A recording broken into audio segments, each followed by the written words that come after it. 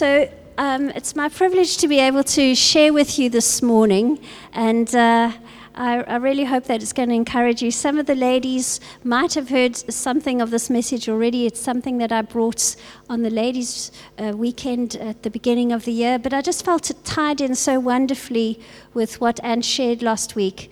I felt so inspired by that thing that he brought, that God gives us back. He saves us out of darkness, and then he gives us back to his church as a gift, and he wants us to use that gift to see ourselves as a blessing to his church.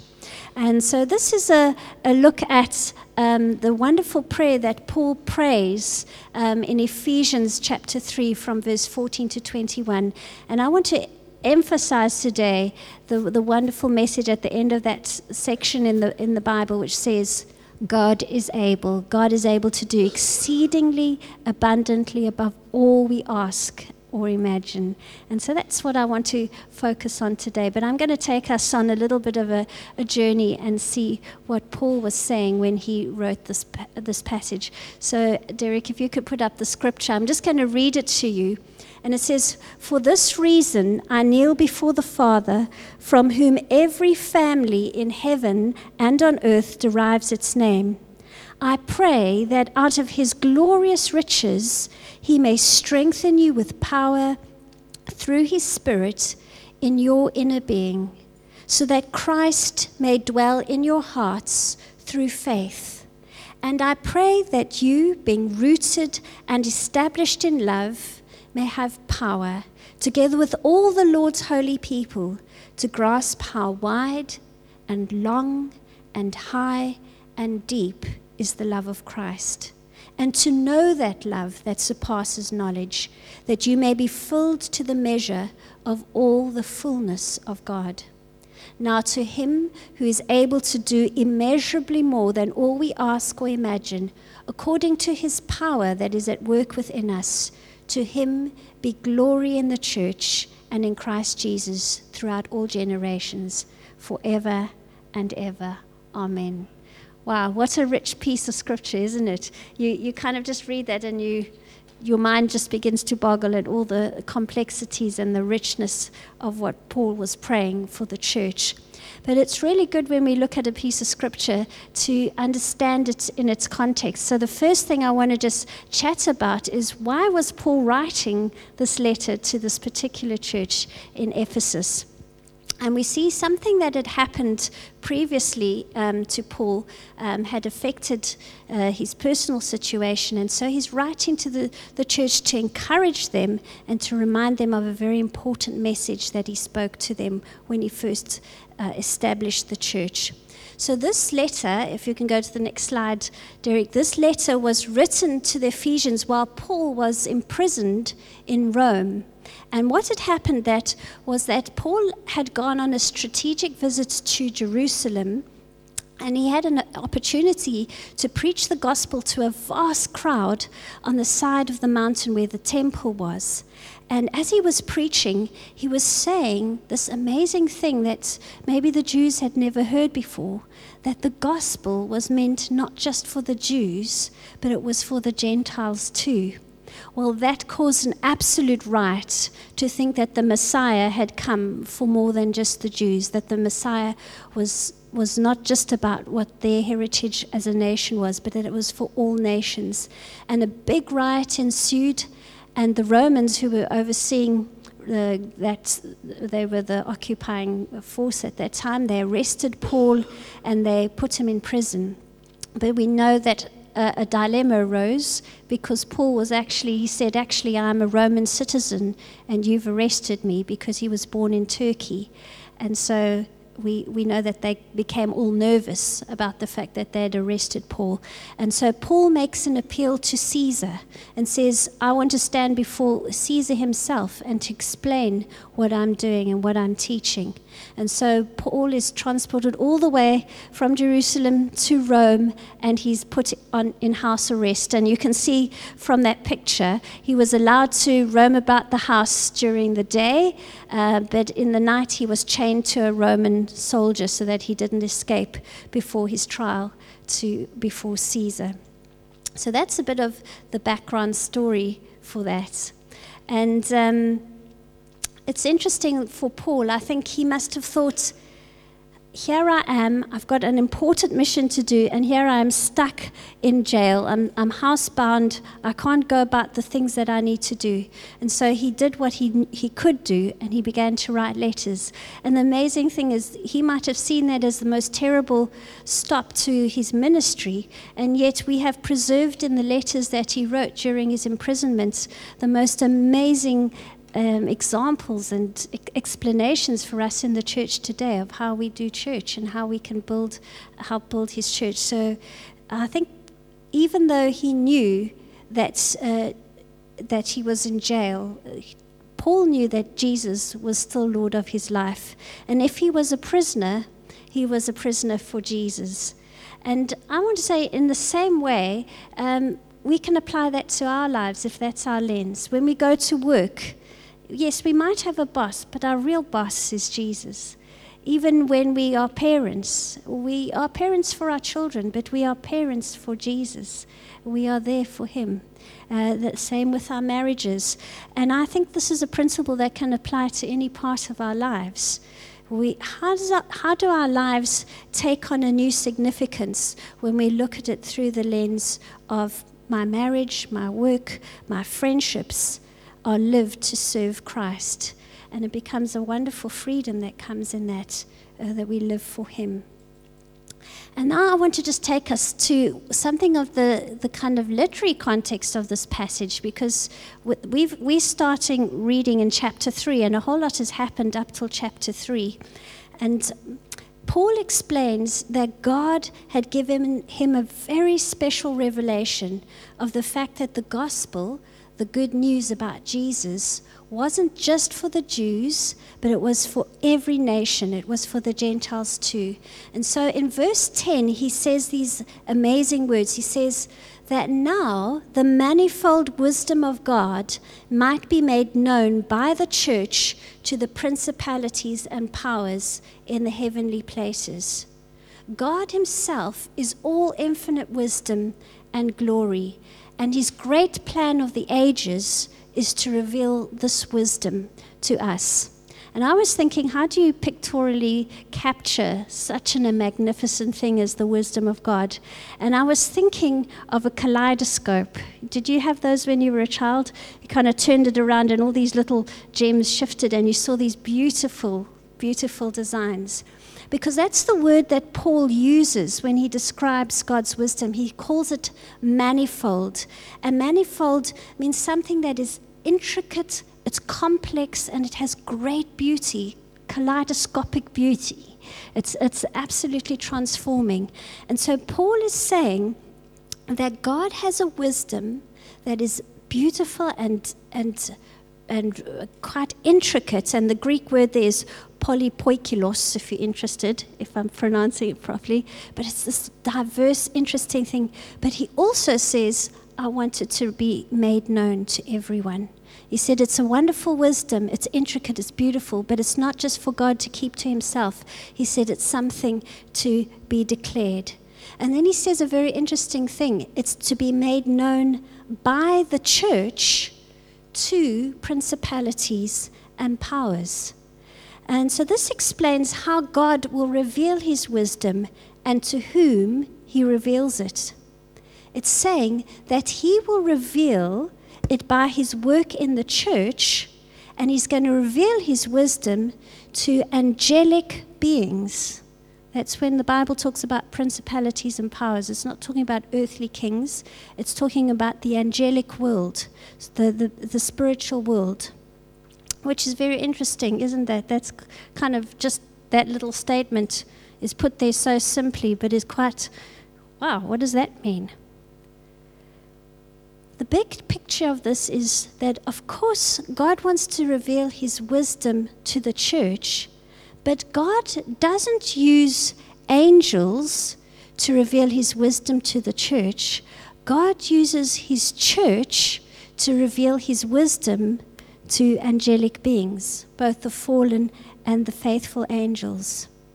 And this reminds us that we're called to a far greater calling than just our own individual salvation and sanctification. We are called, God's church, we are called to be the means by which God teaches the universe a lesson, a very, very beautiful lesson. You see, we are surrounded by invisible beings, and they look intently upon us. And it's as if Paul is drawing back this invisible curtain and asking us to look into that realm. And we see examples of this with Elisha, when he and his servant were surrounded by the chariots of the kings of Syria, the king of Syria who had come, and they said they didn't like Elisha because he had, they felt he had set them up and he had revealed some of their secrets. And we see that Elisha's servant goes out and he sees this whole army coming, and Elisha says to him, no, he says, Lord, open his eyes. And suddenly he sees on the mountain ridge all these chariots of fire, and they're all these angels on the hilltop. And he says, greater are those that are with us than those that are against us. And we see Paul against, or the writer to the Hebrews, saying in chapter 11, he says, we are surrounded by a great cloud of witnesses. There is as if there's this angelic host who are watching us, watching our lives. And these angelic beings, they know us perfectly, probably far better than we know them.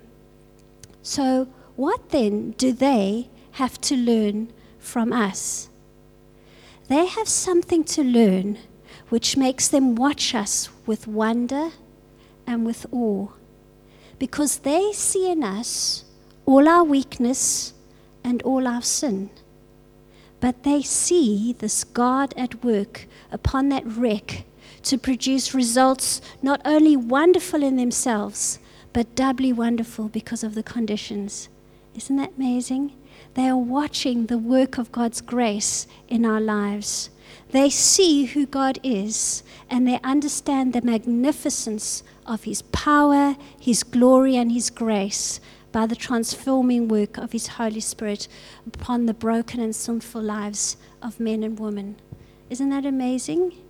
Your life is a message to the whole universe of the power of the gospel of Jesus because of the work that he's doing in and through you.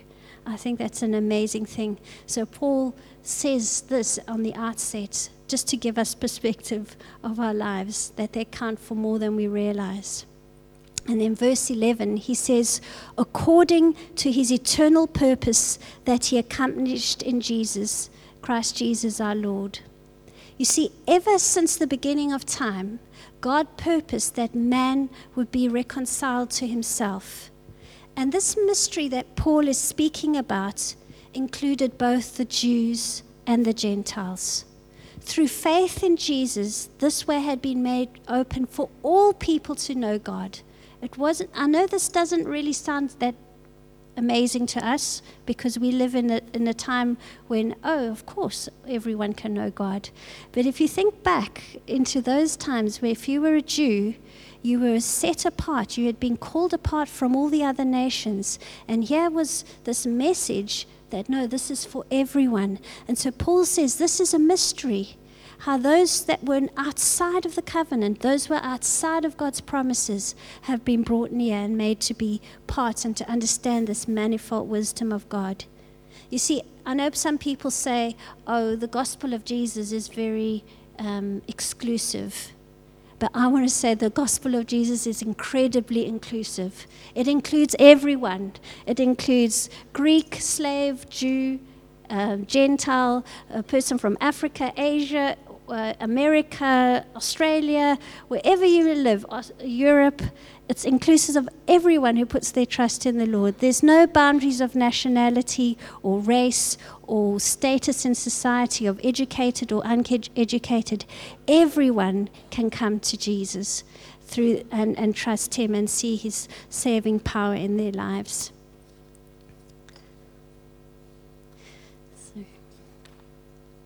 Then verse 12 says this, in him and through faith in him, we may approach God with boldness and confidence. The Greek word for boldness is parrhesia, And it has the idea of freedom of speech. You see, we have freedom to express ourselves before God without fear or shame. Think of a little child who uninhibitedly runs into their father's arms, and they sit there and they can talk about their day. They can enjoy cuddling with their dad and sharing all their deepest worries and thoughts. That's the kind of thing that Jesus has won for us through his death on the cross. God, who is all wise, all powerful, this great almighty God, all glorious, he invites us into the warmth and the assurance of his loving presence. And we can approach not with any reservation, but with confidence and a settledness of being at home with our God and still holding him in awe of who he is. There's this amazing tension that we can live in. We can worship him and honor him as the great God, and yet we can have this intimate settledness of being at home with him. This is what Jesus has won for us, that we can approach God with confidence. You see, Jesus has removed the dividing wall. But I think it's quite interesting how often the dividing wall's gone. He's totally accessible. We can go to God at any time. We can be close to him. But I think the wall sometimes is the walls that we can put up. And we have all kinds of things that stop us quietening ourselves and being happy to be in his presence. It can be fear, can be shame, it can be anger, can be exhaustion or busyness. These all become walls that stop us just coming with confidence, coming in that place of rest and ease and assurance into God's presence. And I just want to take one little quiet moment. We're just going to stop in the middle while I'm talking. And I just want you to quieten your heart and maybe close your eyes if you need to. And we're just going to say, Lord, are there any ways that I've put up walls from just coming to you as a young child, coming to you with that assurance? What are the things that are stopping me just resting with you and being sure that I can just talk to you about anything? I'm just going to take a quiet moment.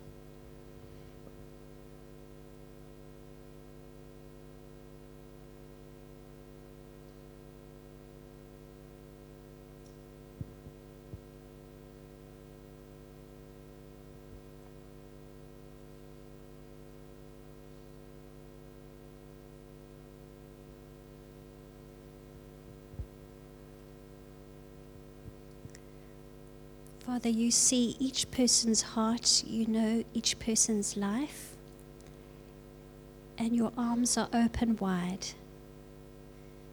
You've never closed the door. And I just want to pray right now, you would settle hearts that may be anxious or distressed or running in the opposite direction. Thank you that your word says you draw us with cords of tenderness, with loving kindness. Won't you settle hearts this morning? Settle them in the assurance that they are loved and that you are always there as a father with arms open wide. Thank you, Lord. Thank you, Lord. Now I want to look at verse 16.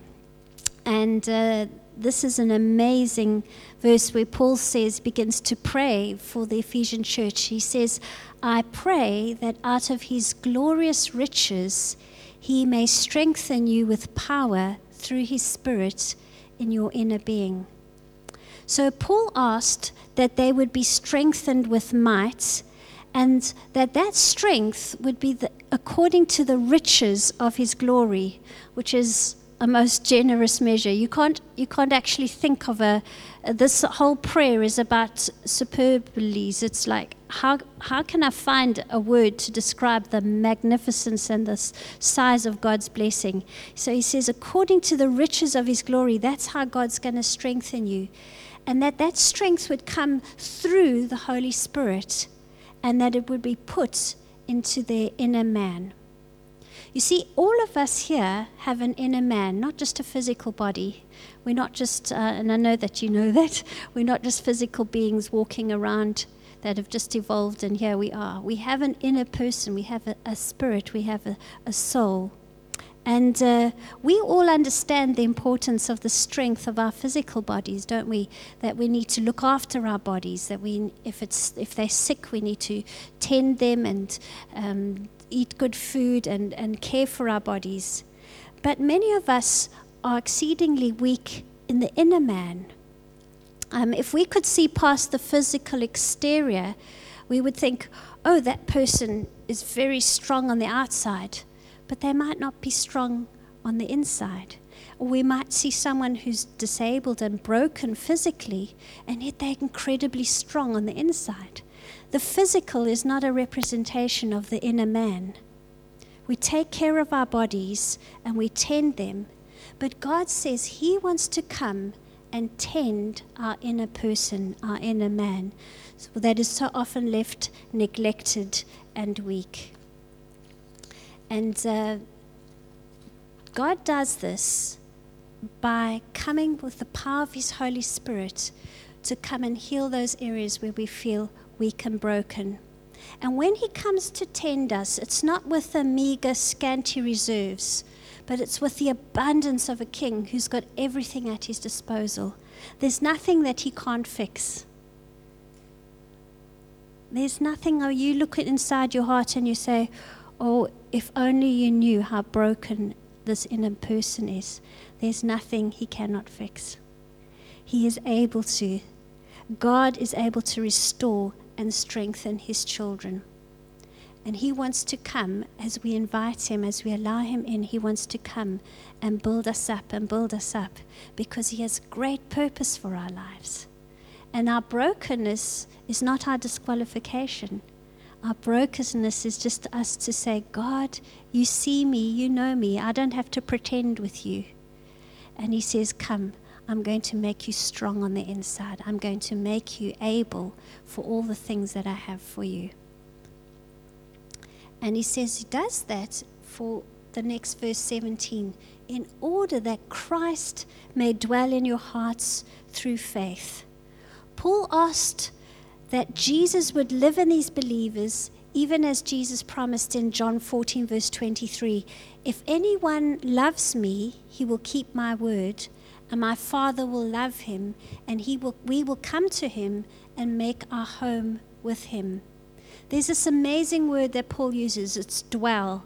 I think it's such a precious word. It's something I find it hard to find a synonym for it. It has such a rich sense of coming. In the ancient Greek, I think it meant making a permanent home with someone. It wasn't like just popping in and out. It was actually saying, I'm moving in and I'm going to be at home in this space. And it's saying, I'm allowing the Lord to come and be at home in my life.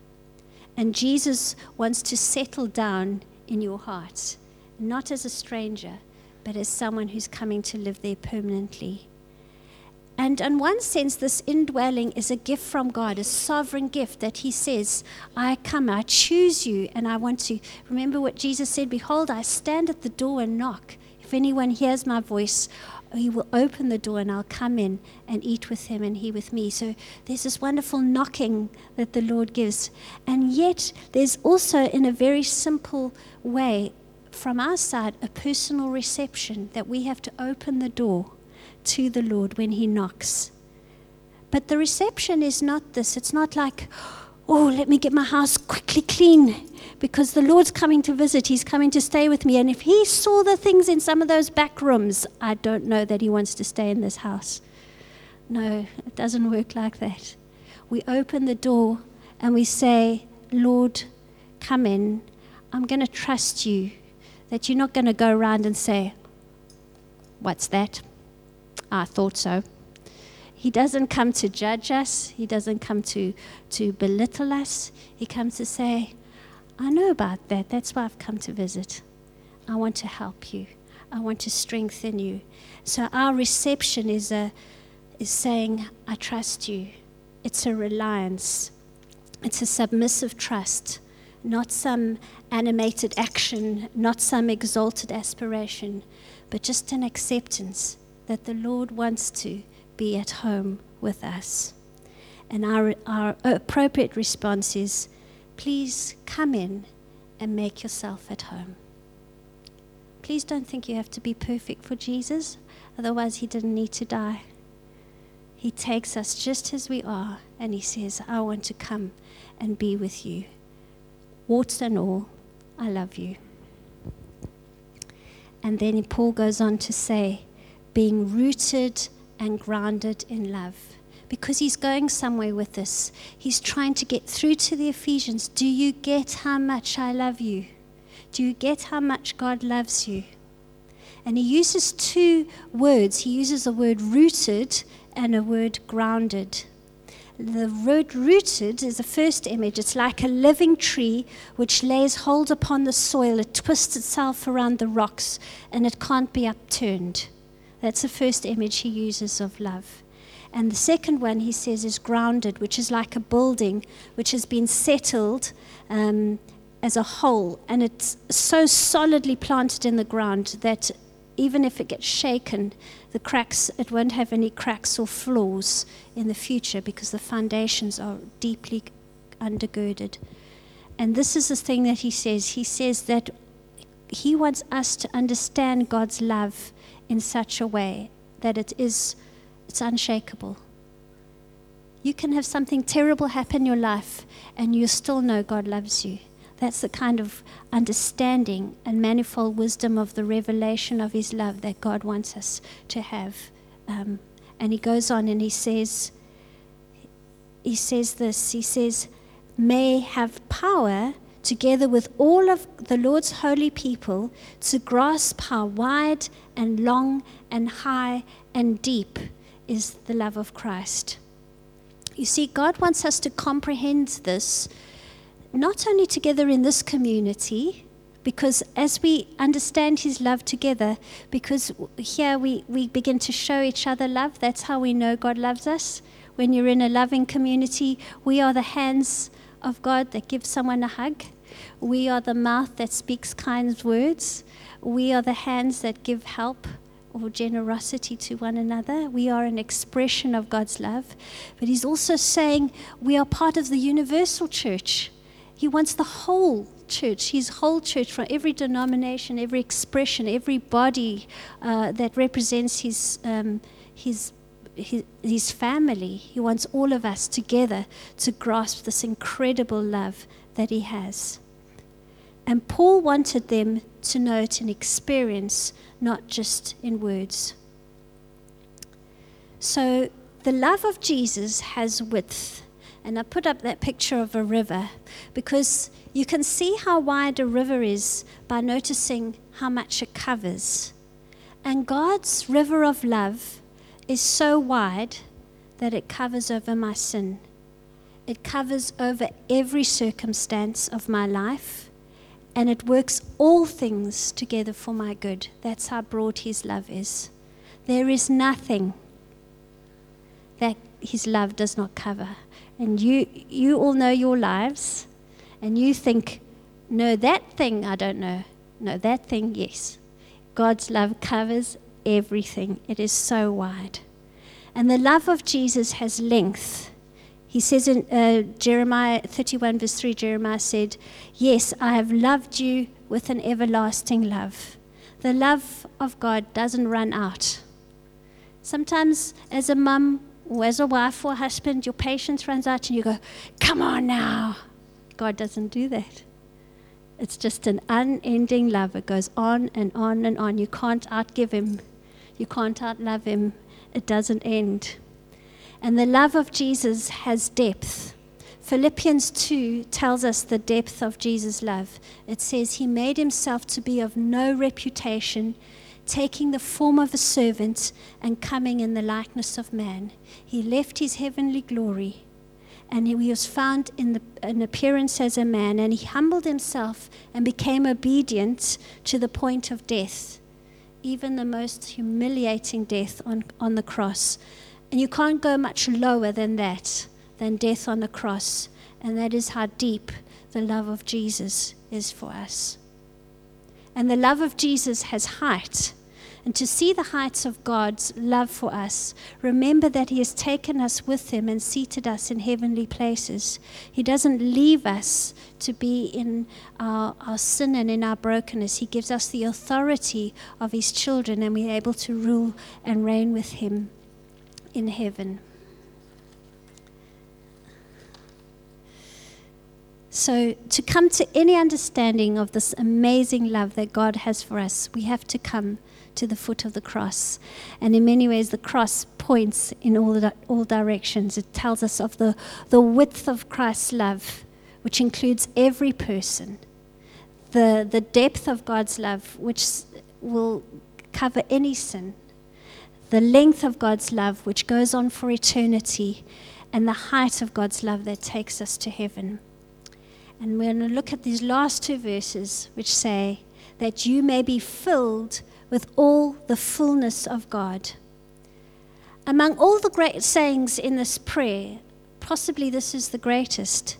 To be filled with God is a great thing, is it not? To be filled with the fullness of God is still greater. But to be filled with all the fullness of God utterly bewilders the sense and confounds the understanding. I don't really know how to unpack this verse. It's just there, and that's what it says. That God takes us in our frailty, in our weakness, and He says, I'm coming to fill you with the fullness of all that I am. What do you say? How do you expound such a verse? Just let it sink in. That's what He's come to do. And with Christ, all of this is possible. We can powerfully and intimately know the presence and person of God in our day-to-day lives. Not just when we come on a Sunday and there's this wonderful time of worship. Every day we can know this powerful presence and fullness of God's being with us. And then he goes on to say, now to Him who's able to do exceedingly abundantly above all we ask. Who is able to bring such a miraculous thing to pass? Only God. Because He can do far beyond our ability to think or ask. You see, you can ask for every good thing that you have ever experienced, and God can do above that. You could think or imagine beyond your experience, things that you think, oh, I wish God could do that for me. Well, God can do above that. You can imagine good things that are beyond your ability to name. God can do above that, because God is God and He is able. He can do exceedingly abundantly, so abundantly that it exceeds all kinds of measure and description. We can't even describe what God can do because it's just out of our realm. And sometimes we expect Him to do this. Or, Lord, maybe, could you possibly? He says, I'm able to do beyond all you can hope or imagine. But maybe our inner man feels very, and we feel it's hard to believe that. But Paul writes this, he's praying this for the church. He said, guys, I want you to see the wisdom, the amazing thing that God has for you. It's much, much bigger. God is able. It's not about you. It's not about what you can do. It's about what He is able to do in you. And he finishes off by saying, according to the power that works in us. You see, God is able to do this because it's by His power and through His Spirit. And all the things that Paul has prayed for in these previous verses, spiritual strength, the indwelling presence of Jesus, experiential knowledge of God's love, and the fullness of God's presence with us, those belong to us as our inheritance as God's children. And we receive these by simply having faith in Jesus. We don't try. They already are ours. And we ask Him to make that real to us. And he ends off by saying, to Jesus, to Him be the glory in the church by Christ Jesus, the only fitting response after a prayer of that, like that, is to go into a place of absolute worship, to say, God, you are amazing. You are magnificent. Thank you for revealing your manifold wisdom to us. Thank you for making us able to partake in this divine experience of you becoming God with us, living with us, empowering us in our lives.